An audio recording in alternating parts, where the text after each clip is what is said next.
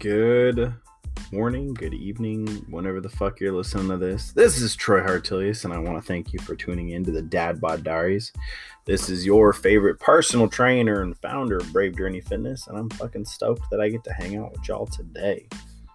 Last week, we talked about how it's necessary for us to celebrate small victories, and it will help create longevity in your adherence to your fitness plan. So,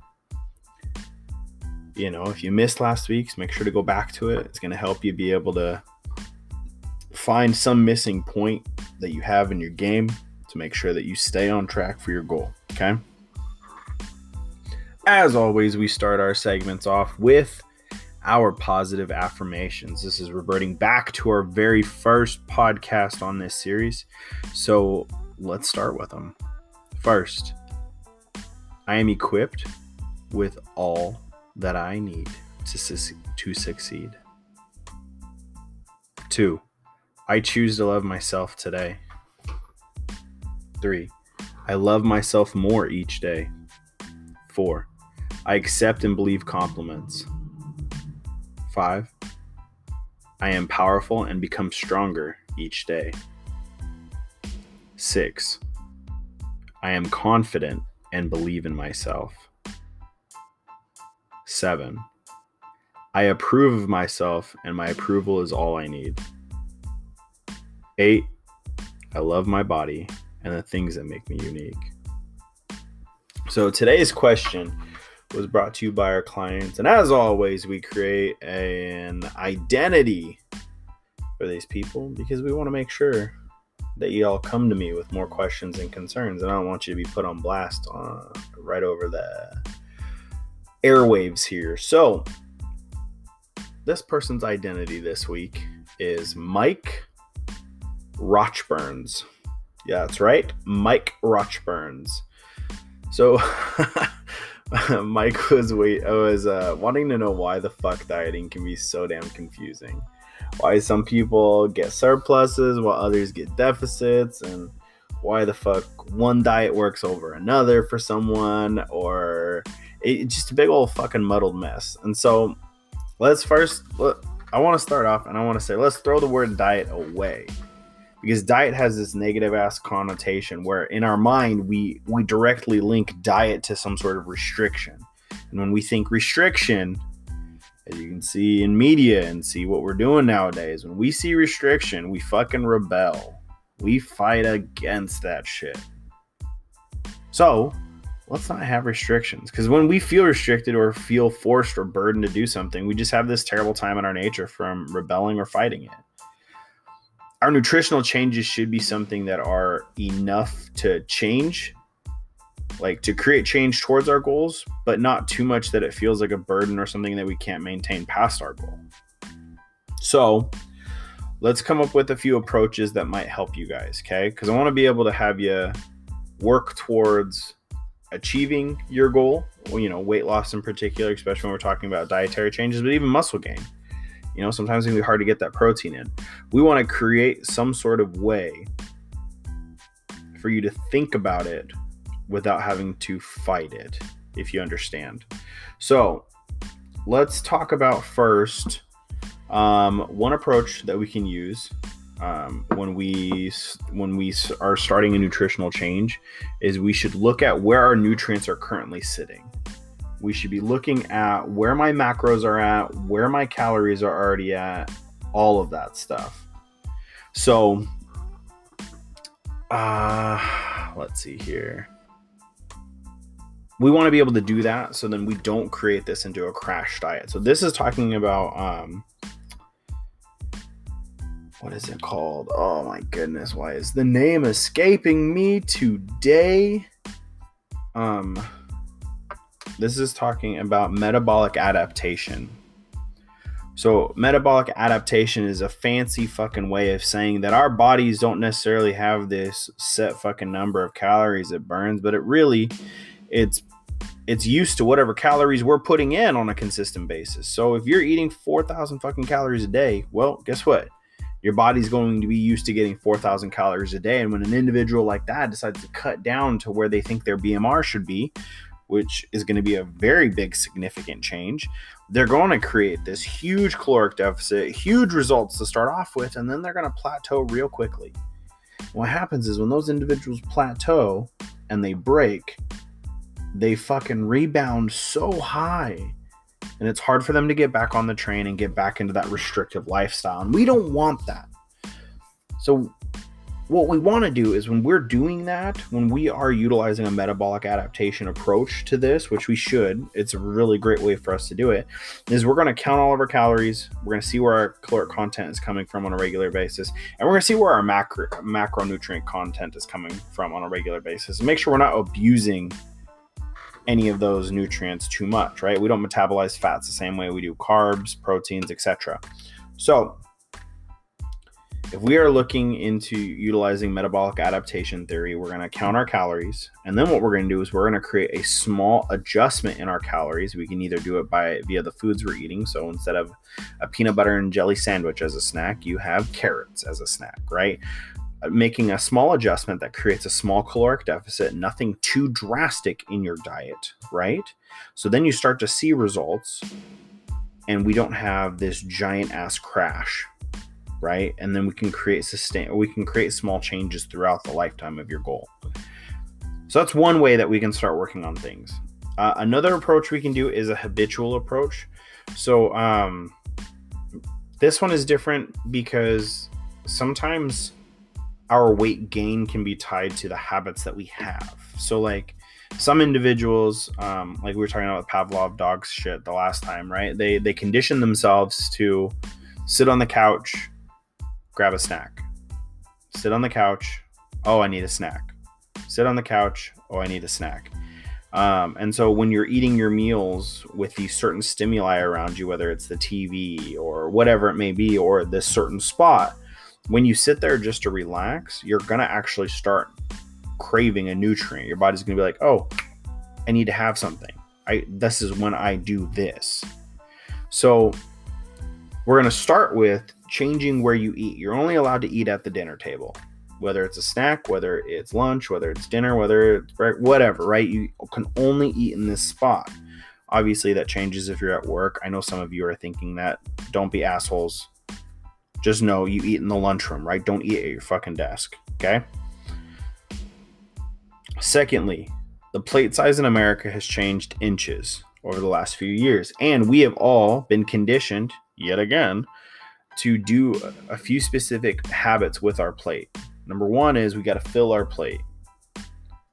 Because if we don't fill our plate, grandma's going to think we're sick. And we're grown. We got to put more food on our plate, right? So we've been conditioned to fill our entire plate because it's rude not to. And then we've been conditioned to clean our plate because it's either rude that we don't clean our plate because grandma worked really hard on making that food for us, or it's rude because there's some kids in another country that are ticked at us because we have a plate of leftover food. So let's change that. So instead of using dinner plates, we're going to have you focus on using appetizer plates. You're going to cut down the inches on the plate, which means we cut down the surface area, which means we cut down the amount of food you can portion onto the plate, but we still fill those two conditions of filling the plate and cleaning the plate, and we reduce our likelihood of overeating. One way to do it right there. Also, too, water intake is a huge thing. So individuals that drink lots of coffee or drink lots of sodas or juices or Gatorades or whatever, what you're going to do is before you can have that, you have to have that many ounces in water before you have that. What you'll find is individuals then start taking out those other things because they end up having to drink so much damn water throughout the day. And they start cutting out those things themselves. We never told them to restrict it. We just said that you got to have water first. Easy as that. Another approach we can do is a priority approach. I really like this one with my clients because I don't tell you to limit anything. I'm just going to tell you to prioritize some nutrients first, and then whatever you're hungry left over after, like let's have a little bit of food. That's fine. So with this, we're going to prioritize the amount of grams of protein we need to have in a day, right? So you got to make sure you're getting your protein scheduled throughout the entire day. The other portion of it is making sure you get enough fruits and vegetables in the day. So minimum of 2 to 3 cups of fruit, minimum of 2 to 3 cups of veggies every single day. Easy as that. And then if you want to fit mimosas in, you can fit mimosas in. If you want to fit wine in, fucking fit it. If you want to fit a cheeseburger, by all means, fit a fucking cheeseburger in. But what I want is for us to focus on the amount of grams of protein you have to have in a day. Schedule it throughout your entire day, and then add in fruit and veggies all day long, and then whatever grains or whatever else you want. You're going to find that just focusing on that alone, you're going to hit it. And you're probably not going to want a lot of extra food, just because it's a lot of food already. Like, that's a lot of food to put in you. And so I like this approach because I like to bring up the analogy of the child with water. So if you hand a 5-year-old or a 6-year-old a glass of water and you say, hey, please don't spill it, go put it on the table, what's going to happen is this kid is going to focus so damn hard on not spilling it. They're going to shake, and they're staring at this cup, and they're shaking so hard. Now they're spilling shit everywhere, and then they drop it, and they spill the water everywhere. And it happens 9 out of 10 times. And the reason for it is where our focus is where our habits go. So if I tell you, don't have ice cream, if I tell you don't have fast food, don't have soda, don't have these things, you're going to only see that you can't have those things, and you're going to focus so hard on not being able to have those things. What you're going to end up doing is you're going to fucking have all of them. So why am I going to tell you to restrict things when I just want to prioritize the nutrients I want you to have anyways? And if you can fit it in, you can fit it in. And then lastly, I also want to talk about reverse dieting, which is a very unique topic, and it's a difficult one. Reverse dieting really discusses about, okay, hold on. Let's pull back. So reverse dieting is when we start to add calories back in. Far too often do we have individuals that are on such a low caloric content that they are not able to achieve the results they are looking for. This is where you see individuals that have excess amount of body weight and they're not shedding fat anymore. What has happened is that this individual has put themselves on such a caloric restriction or whatever it may be that they're maybe no longer hungry for excess food anymore. Maybe they're not wanting all this extra stuff, and that means their metabolism slowed down. So even if you gave them extra stuff right now, they probably wouldn't burn it initially. They would retain it because their body's worried that it's not going to get excess nutrients again. So what I like us to do is focus on, when we're doing this, we got to start adding in calories again. So if you have this really restrictive individual, you got to start adding in some fruit and veggies. Something that isn't going to be a huge burden on them, isn't going to be a huge burden weight-wise, because you also have to remember too, we're going to have this mental anguish of adding calories in. They're on such a restriction that to them, adding calories in is going to make them gain weight, which it's going to be, initially you will gain a little bit of weight with reverse dieting, but eventually when we re-kick that metabolism into gear, we get that protein intake up, we get those fruit and veggies, that intake up, all of that, and we can get those calories a little bit higher, that metabolism is going to kick right back in and start working double time, and it's going to get you back on track. So if this is resonating to you, you are at, a ridiculously low calorie count, you barely eat all day long, and when you do eat, it's nothing but healthy foods, whatever it may be, and you're struggling to lose weight, guess what, my dears?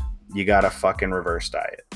Start adding in nutrients back in. You will gain a little bit of weight initially. Don't live by the fucking scale. We've talked about this on another podcast. Start adding those calories back in. You're going to find performance increases. So how much weight you're pushing, how much you're running, all of that stuff your abilities are going to increase because you're going to have those excess nutrients.